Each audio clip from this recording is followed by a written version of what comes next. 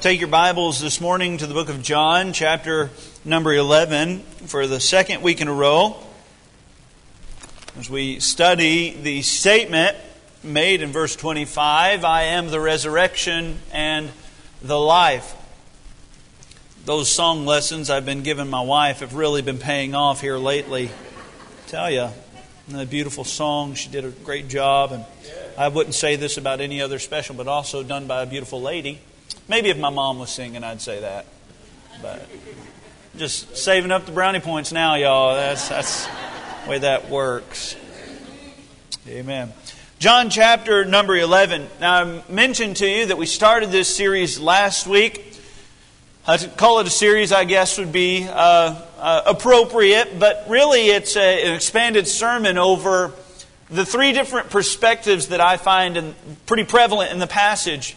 As I considered it even deeper, I think I can find as many as 6 different perspectives on this one story and this one event in the Scriptures. But we're just studying 3.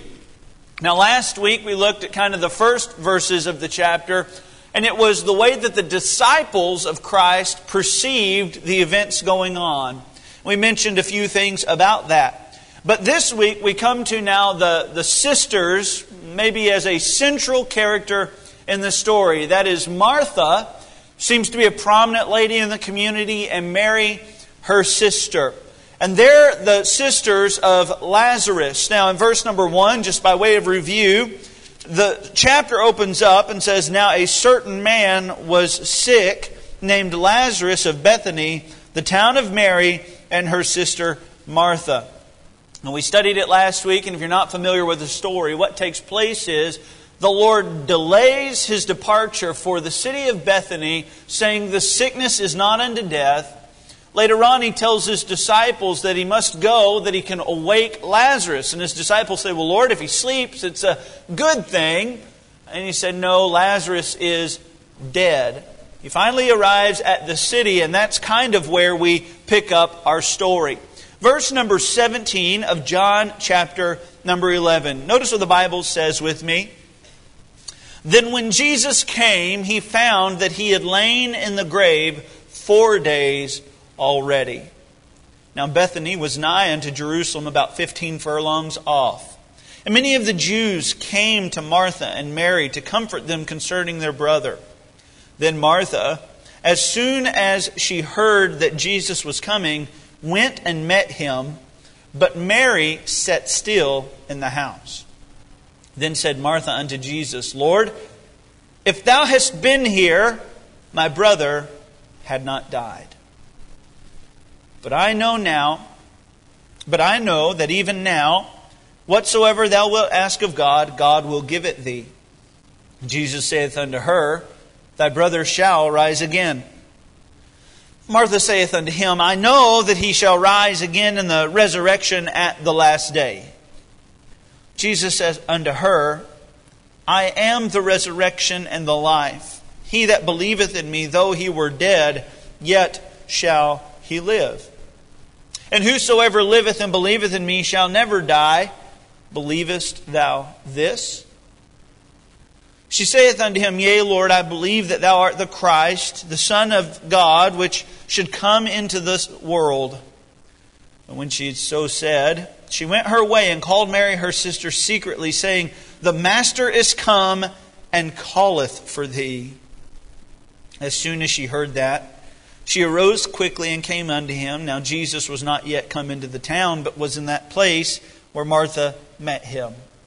The Jews then, which were with her in the house, comforted her. When they saw Mary, that rose up hastily and went out, followed her, saying, She goeth unto the grave to weep there. Then when Mary was come where Jesus was and saw Him, she fell down at His feet, saying unto Him, Lord, if Thou hadst been here, my brother had not died. We find here 2 heartbroken sisters who are dealing with the tremendous loss of their loved one. And now, they had hosted Jesus on many occasions in their home. We have 2 of those occasions recorded for us in Scripture, but I believe you could see that it was kind of a common occurrence in His ministry that He would stop in at Bethany to be with Lazarus, with Martha, and with Mary. And these 2 heartbroken sisters are now dealing with the wreckage left of their brother who's left them and a Savior who did not show up on time. Have you ever noticed that sometimes good just is not good enough? I can tell you in conversations with my wife, and she'll ask me a question, honey, how does this dress look on me? I can tell you in those situations, good is not good enough. I've learned a little bit in my now 10 years of marriage, and I've learned that when she asks me that question, if I say, oh, yeah, it looks good, that is the wrong answer in that moment. Even last night, she was sitting in our bedroom as I was studying, and she was singing a song that she was considering singing this morning for church. And she said, honey, I want you to listen to it. How does it sound? Do you like the song? Do you like the soundtrack? Do you like it all? I said, baby, it sounds good. She did not sing that song this morning in church. Sometimes good just is not good enough. But how many of you believe this morning that God is good? Amen. How many believe that God is good all the time? Amen. But sometimes good just ain't good enough. Now, I don't mean to suggest that God's level of goodness is not good enough at all times. That's not what I'm saying. What I'm saying is sometimes God does not live up to our level of goodness for us. I think that's what we encounter this morning as sisters dealing with the knowledge that God is good, but dealing in a moment where things are not going good. So I want you to look with me in Scripture this morning, find just 4 aspects of this story. I think we'll explore them and they'll help us, each and every one. Number 1, this morning I want you to notice a mounting frustration. A mounting frustration. Be careful that as you read God's Word, it is not just black letters on a white piece of paper, and that the characters of the Bible stay as 2-dimensional. Meaning they just stay here and they don't come to life. But I want this morning to thrust you into the moment of what Mary and Martha have been dealing with the past 4 days. And even really before that, as the Bible does not tell us how long Lazarus had been sick, I want you to consider with me the drama of the scene. Think about this. The Bible tells us that there had been many Jews come to comfort them in this time of hurting. This was customary in that day. In fact, there were even people that were compensated for mourning with you. They were, as it were, professional mourners. And I can say, I'm just thankful I do not have that career path in my life. Professional mourners. In fact, it's interesting that Amos chapter 5 verse 16 even says, and such as are skillful of lamentation to wailing. They had a particular skill set. How would you like to be known as the Michael Jordan of lamentations? The Tiger Woods of wailing, you know? But that's really what these people were. They were professional mourners. They came in often at the loss of a loved one and sat there at least for a period of 7 days with you and just let it all out. And this was what they did. Along with that, I think you get the sense in the passage that there are many friends and acquaintances and associates. As it appears in Scripture that Lazarus and Martha and Mary were a prominent family in this community, they come to just kind of pay their respects for Lazarus and his family. And the house is full of people, but the scene is a sad sight. I've been in situations after a Christian goes home to be with the Lord that are not sad. I've attended funerals that did not feel like a sorrowful moment, but a celebration of someone gone home to be with the Lord. But I don't think that was this scene. These mourners, at least in this initial 7-day period, were known for wailing aloud, like screaming and crying. And then after that 7-day period, another period of about 30 days took place that was less intense of mourning and wailing, but yet it still occurred for the loss of Lazarus. This is a dramatic scene. I just want you to think about Mary and Martha as they're sitting in their home with these people who probably were associates, probably were acquaintances, and even these professional mourners, but none of them were really friends. You remember what their message to Jesus was? He whom thou lovest is sick. While they are surrounded by people who can offer kind words and maybe phrases of consolation like, oh, it's all going to be okay. Time heals all wounds. They are surrounded by people like that while waiting on a Savior who can fix all their problems. Everybody's moaning and everybody's complaining and everybody's sorrowful. And yet the one that they had summoned, the one that they had called for, has not shown up. I want you to not only consider the drama of the scene, but I want you to consider the death of Lazarus. Now, medically speaking, something that occurred in this moment, presumably, many people think that Lazarus was actually the youngest of the two, Martha being the oldest, Mary the middle child, Lazarus the youngest. It makes sense that if Lazarus got sick, that this was a rapidly progressing sickness. Perhaps it was a fever of some sort, and that this moment in time, this very short period where they send off for Jesus, Lazarus is sick.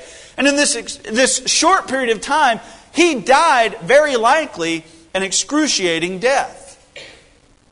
You see, in the recent months, I don't know why, but in the last year, I've had 2 different encounters where I've gone into the living room of a family who is literally watching their loved one die in front of them.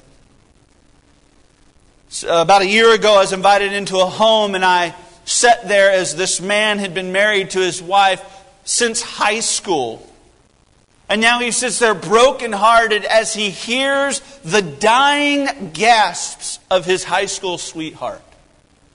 Laying on that medical bed with medical technicians and people caring for them up until the time of their eventual certain death.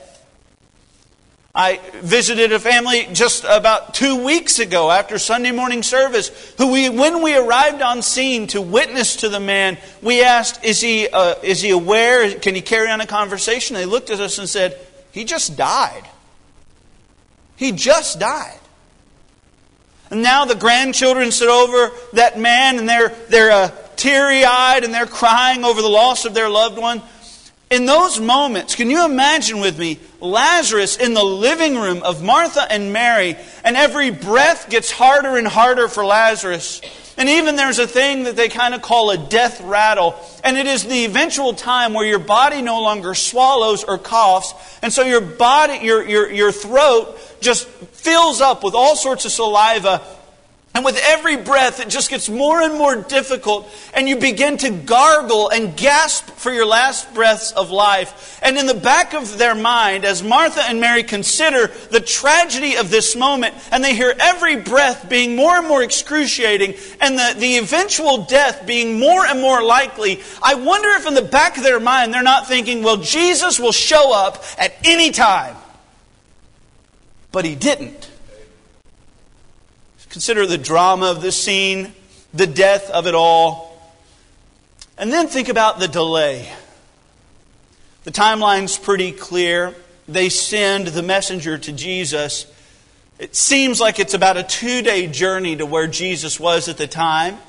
By the time the messenger arrives to deliver the news that Lazarus is sick, it is either at that moment or very near that moment, Lazarus probably dies.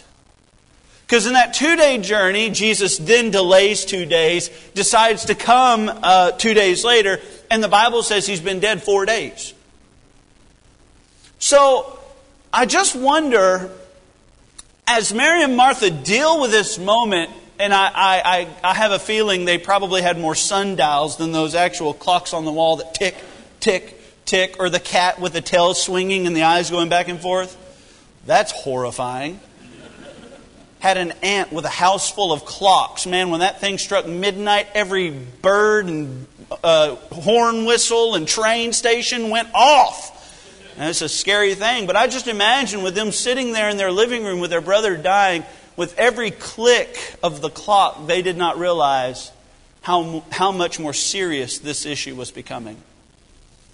The delay. And can you just, if maybe one of those aspects of this moment resonated with you, imagine how their frustration just gets worse and worse and worse. When Lazarus got sick, I'm sure the thought in everybody's mind was, well, it's okay. Jesus goes throughout all the countries healing people. This is no problem for him. Let's just call for Jesus. And yet 2 days later, Jesus is nowhere to be found, and their brother is now dead. I want you to place yourself in their shoes and think of the frustration that you might have had. Now, as you consider the mounting frustration, I want you to think of the maligned favor. It's no doubt that Jesus had a good relationship with his family, and the family likewise had a good relationship with Jesus. They loved each other. I believe it was quite deep of a love that they had for one another. And yet when Jesus shows up 4 days late, if you will, he's not greeted with, "Oh, we're so glad you came. You finally made it. All of our problems are solved." No, that's not what he arrives to. Both sisters greet him the exact same way. "Lord, if thou hadst been here, my brother had not died." Both of them. You know why they both responded that way? Because that was the thought marinating in their minds for the past 4 days. Where's Jesus? Where has he been during all this? He's been healing lepers and healing blinded eyes, and he's never even met these people. And yet we've hosted him in our home. We've had conversations with him. We've listened to him teach. I've served him meals. He goes everywhere healing everybody. But when my need comes up and my problems arise, he's nowhere to be found. "Lord, if you had been here, my brother had not died." Both ladies respond in a similar manner, but both of them handle it differently. I want you to see how we kind of notice this, because Martha is a woman of action. Martha is known for speaking her mind. Martha is known for correcting our Lord. In fact, in this passage, she shows up and says, "Lord, if you had been here, my brother had not died." In another passage, the Bible tells us just a little later in this passage, Jesus instructs them to roll the stone away. Right? Now Jesus is on the case. Now it should be all good. Now just do what he says and everything's going to work out. And by the way, that's just good life advice all the time. Do what he says and everything's going to work out. But Jesus says, roll the stone away. You know what Martha does? Even though Jesus has come all this way, though Jesus had told her, I am the resurrection and the life, though he's had all these conversations with her, Jesus says, roll the stone away. You know what Martha says? Lord, by now he stinketh. Do you think the omniscient God of all the universe had an inkling how bad the odor of Lazarus was at this moment? Yet Martha, being the woman of action that she was, said, Lord, by now he stinketh. Do you remember the account of Jesus visiting their home in Luke's Gospel, where Martha is serving. Mary, her younger sister, is just at the feet of Jesus, just hanging on to every word that Jesus is speaking. And Martha says, Lord, why don't you just tell her to get up off of her lazy carcass and get up and help me serve? Man, that's pretty bold for a lady to tell the Lord that. She was a lady of action. That's what she was. And so is it any wonder that when Jesus is said to be coming, she runs out to greet him? That's what she does. She's an action lady. She's a problem solver. She speaks her mind. It reminds me of the elderly couple that were traveling down the road. They're on a road trip together. A lady highway patrolman stopped them, pulled them over. The husband was hard of hearing and he was driving at the time. He pulls up to the window and the lady highway patrolman says, I need your license. He couldn't hear very well, so he leaned over to his wife and He said, what'd she say? She said, she needs your license. He said, oh, okay, I'll get my license. And she said, do you know why I pulled you over today? I pulled you over because you were speeding. The husband again couldn't hear, so he leaned over to his wife and said, what'd she say? She said you're speeding. And so the lady was obviously, the highway patrolman was dealing with this weird encounter. And so the stop went on. Once she received the license, she realized that they were out-of-state non-residents. And she said, oh, well, y'all are from Arkansas. Okay. I went to Arkansas once, and she was trying to bring some levity to the situation. It's kind of a weird stop. A cute old couple in the car. She said, I was in Arkansas at one point. I actually lived there for a short time. I got set up on a blind date while I was there, and I'm telling you, he was the worst date I've ever had, and he was the ugliest dude I've ever been around. The husband again couldn't hear anything that was said, so he leaned over to his wife and said, what'd she say? She said, she remembers you.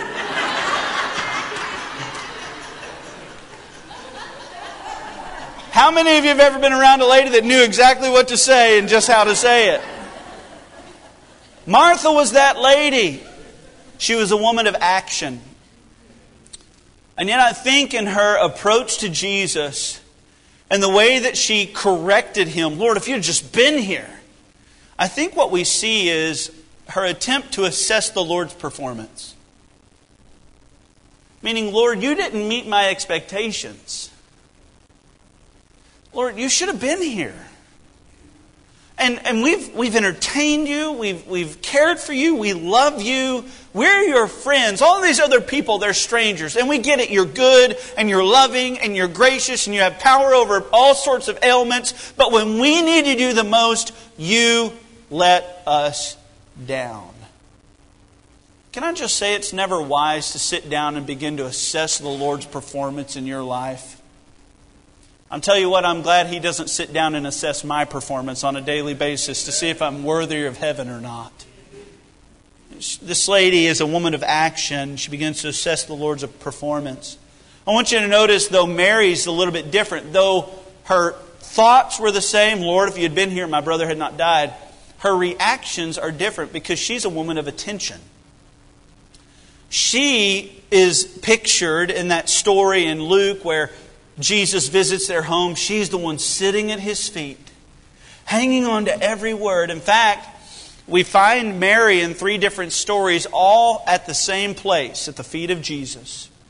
In that story, she's sitting down, listening to His teaching. In this story, she falls at His feet and says, Lord, if Thou hast been here.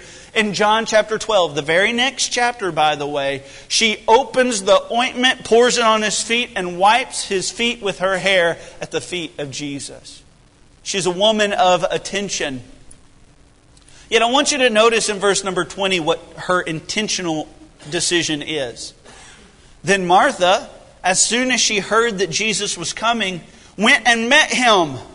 Listen. But Mary sat still in the house. Why did she do that? I believe it's because that was her reaction to her disappointment. Where Martha assessed the Lord's performance, Mary here, we find her avoiding the Lord's presence. She is known for being at the feet of Jesus. She wants to be around Him. She wants to hear His words. But when news gets back that Jesus is coming to town, her brother's dead, she's in the middle of her sorrow, she doesn't want to spend time with Christ. She doesn't want to be around Him. Can I say that's a reaction that many of us have when things in our life don't live up to our expectations? We begin to avoid the Lord as if we can go someplace that He is not. You know, the psalmist says it like this, whither shall I go from Thy Spirit? Or whither shall I flee from Thy presence? If I ascend up into heaven, Thou art there. And if I make my bed in hell, behold, Thou art there. But we, like Jonah, arise and run from the presence of the Lord into Tarshish. That's what we do. Because the Lord hasn't lived up to our standard of good. He's not meeting. When we needed Him, when we thought that He would show up, He just did not. So we see a mounting frustration and a malign favor. I want you to notice this with me this morning. A manufactured faith. I think we find in Martha's life an attempt to be what she knows she ought to be, but the difficulty of being that in the moment. Notice with me a manufactured faith in verse 21. Here's what she says. Then Martha, we'll just start in verse 20. Then Martha, as soon as she heard that Jesus was coming, went and met him, but Mary sat still in the house. Then said Martha unto Jesus, Lord, if thou hadst been here, my brother had not died. Meaning, she brings up the past. Lord, all you had to do was show up. Which, frankly, I'm pretty impressed by her faith. She believed that Jesus could have healed her brother. But she brings up the past. Lord, if you had been here, Lord, you could have handled it differently. Lord, if you'd have been here, things would have worked out better for me. How many people are prisoners of their past? Still caught up with the disappointments of yesterday, so they can't move on to the victories of tomorrow. Listen to me, I do not mean to suggest that the things that you have been through in your past are not hurtful, did not cut you deep, and did not leave lasting scars. I do not mean to suggest that. I'm thinking right now of a lady in our congregation, a godly lady who in her past has been a time of domestic abuse, of being verbally and physically beaten by her husband. I'm thinking about that, but I'm thankful that that lady left that in her past. And she moved forward for and experienced victory from God. You see, I'm not suggesting that things in the past did not hurt you. But let me tell you this, friend. God allowed those things in your past to develop you for this moment and for your ministry. And don't ever look at God and say, God, if you'd have just been there for me. God, if you'd have come through. Listen, friend, God is good. And God is good at all times. And just because you experienced hurt in your past does not mean you cannot experience hope in your future. This Martha, she mentions the past. Lord, you didn't show up. You weren't there. You know what would be wise advice is if we just all let go of the past and let God in the future. The Apostle Paul found this very important because he says, this one thing I do.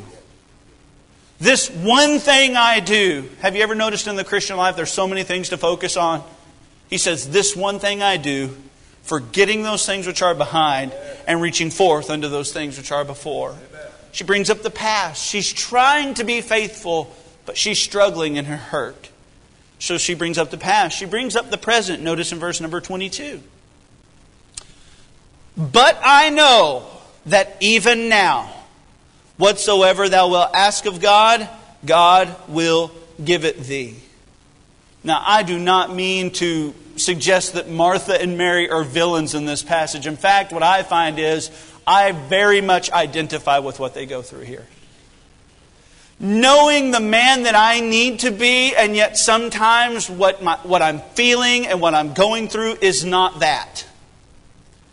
So she brings up the present. She says, Lord, intellectually, I know that at any moment you can ask whatever you want and God will give it to you. I know. And by the way, friend, that's faith. Faith is knowledge with no proof. Faith is realizing what has not been performed.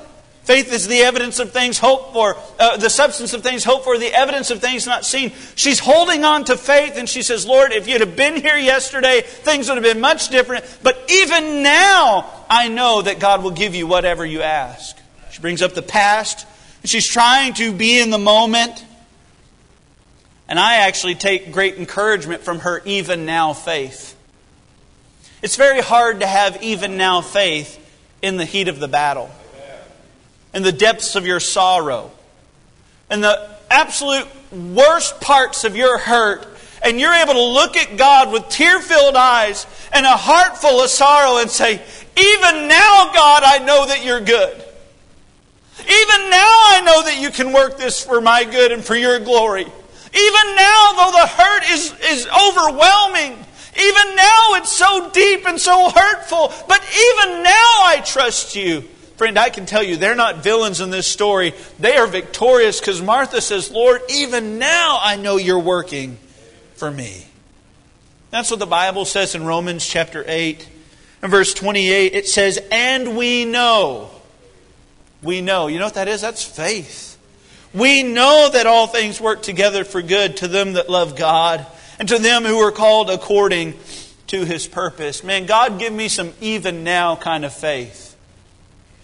Horatio Spafford, the man that wrote the song "It Is Well With My Soul," had just lost his 4-year-old son, and then he lost all of his attorney practice in a great Chicago fire. Then leaving America to go help D.L. Moody in an evangelistic crusade in England, his family sailed over before him. He lost all 4 of his daughters in that shipwreck. And then his wife arrives in England, sends back a message to him and says, saved alone. She's the only one that survived. Saved alone. He hops on a boat and goes across the ocean. And as he arrives at the scene of his daughter's death, his son's dead, his daughters are dead now. He's lost all of his business. He's lost all of his practice. Now he's in this moment, and God gave him the courage and the faith to write the words, when peace like a river attendeth my way, and when sorrows like sea billows roll. What he's talking about is the sea billows are the things that consumed his daughters. When peace comes my way, everything's good. And when sorrows overwhelm me, he says, whatever my lot, thou hast taught me to say, it is well with my soul. You know what that is? That's even now faith. Even in my hurt, even in my sorrow, even in my tragedy, God, I know you could have done things different yesterday, and I know you can fix today. And then she brings up the promise. Notice this in verse 24. Jesus says, well, thy brother shall rise again. There's hope, Mary. There's hope, Martha. I finally arrived on scene. Everything's going to work out. Thy brother shall rise again. Notice this. Martha saith unto him, I know that he shall rise again in the resurrection at the last day. For lack of a better term, I think that Martha is hanging on to the religious platitudes that we all know to be true. You know, the statements that carry weight, we've probably heard preachers mention them. It's like we come up to someone who's just lost their loved one and we say, well, we're going to get to see them when we get to heaven. You know, that may resonate with you in that moment, but it probably doesn't mean much to the family member who's literally choking back their tears. And this is just the way I read the passage, but I think that Martha is caught between the weight of the sorrow she's feeling and the knowledge of what she knows to be true. It's very much spirit versus flesh.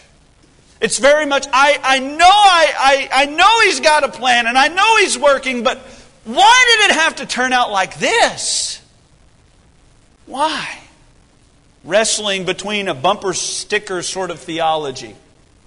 You know, we slap bumper stickers on our trucks and on our vehicles to let everybody know we're a Christian. Friend, if you're going to drive like you drive, you might as well just take those off. Personally, my opinion.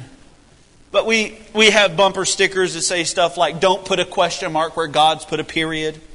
If you kneel before God, you can stand up to anything. These are statements that probably in a moment of time really spoke to us. But I'm just telling you, when you are in the heat of that moment, the depths of your sorrow, bumper sticker theology does not last.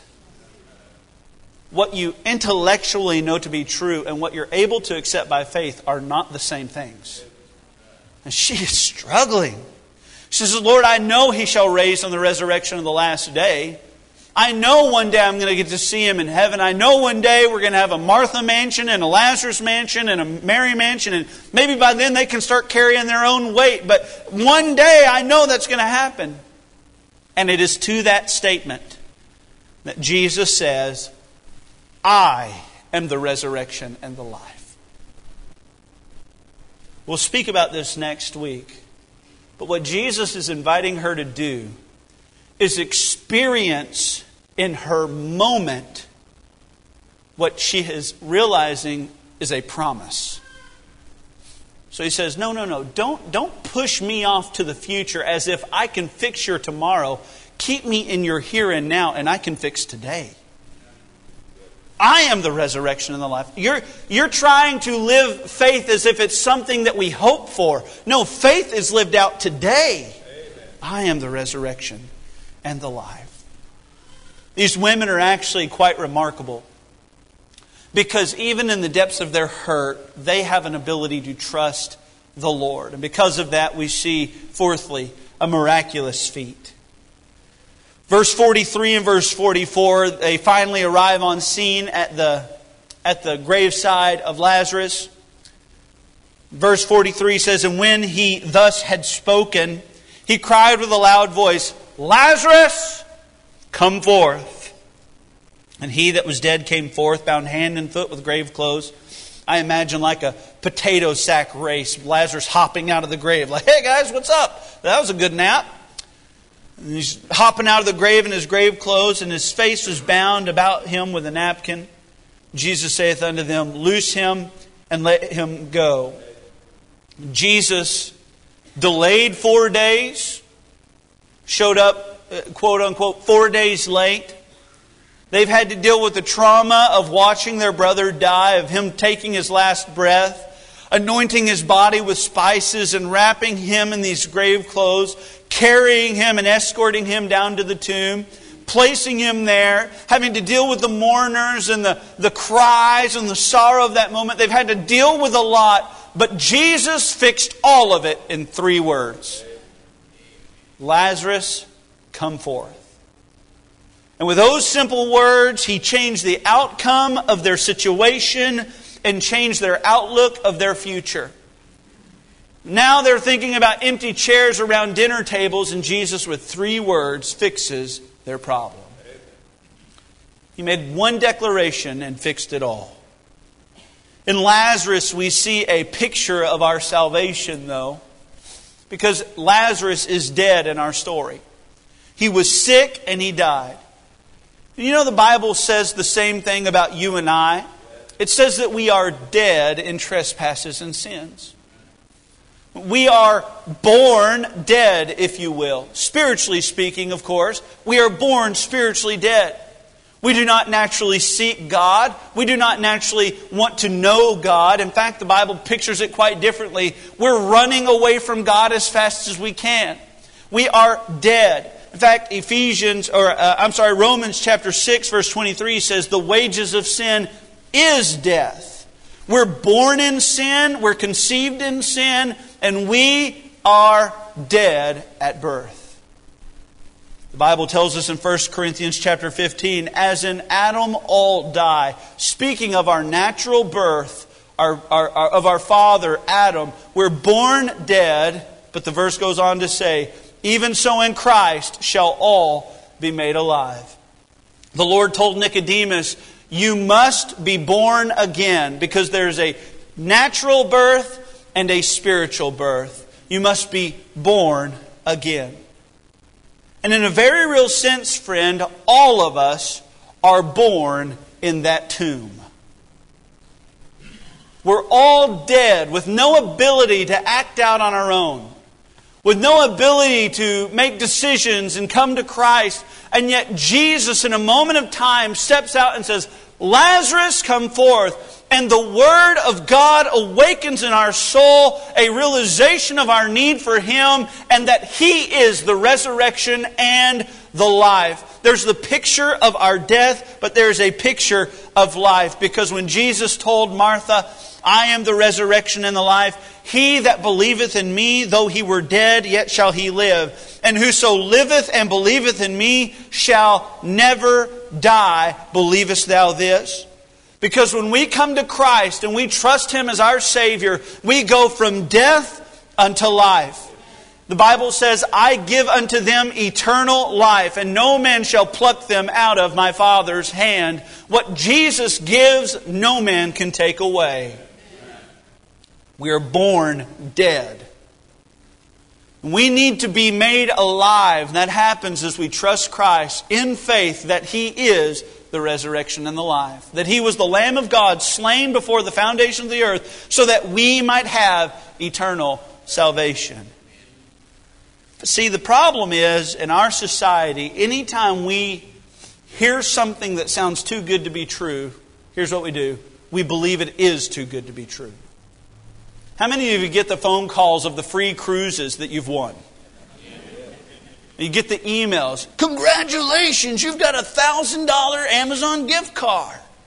You get the email that says, I'm looking to ship gold to America. I just need you to send me $1,000 to make sure that you can handle it. Friend, I can handle all the gold you want to send, but you don't need to see how much money I've got to get there.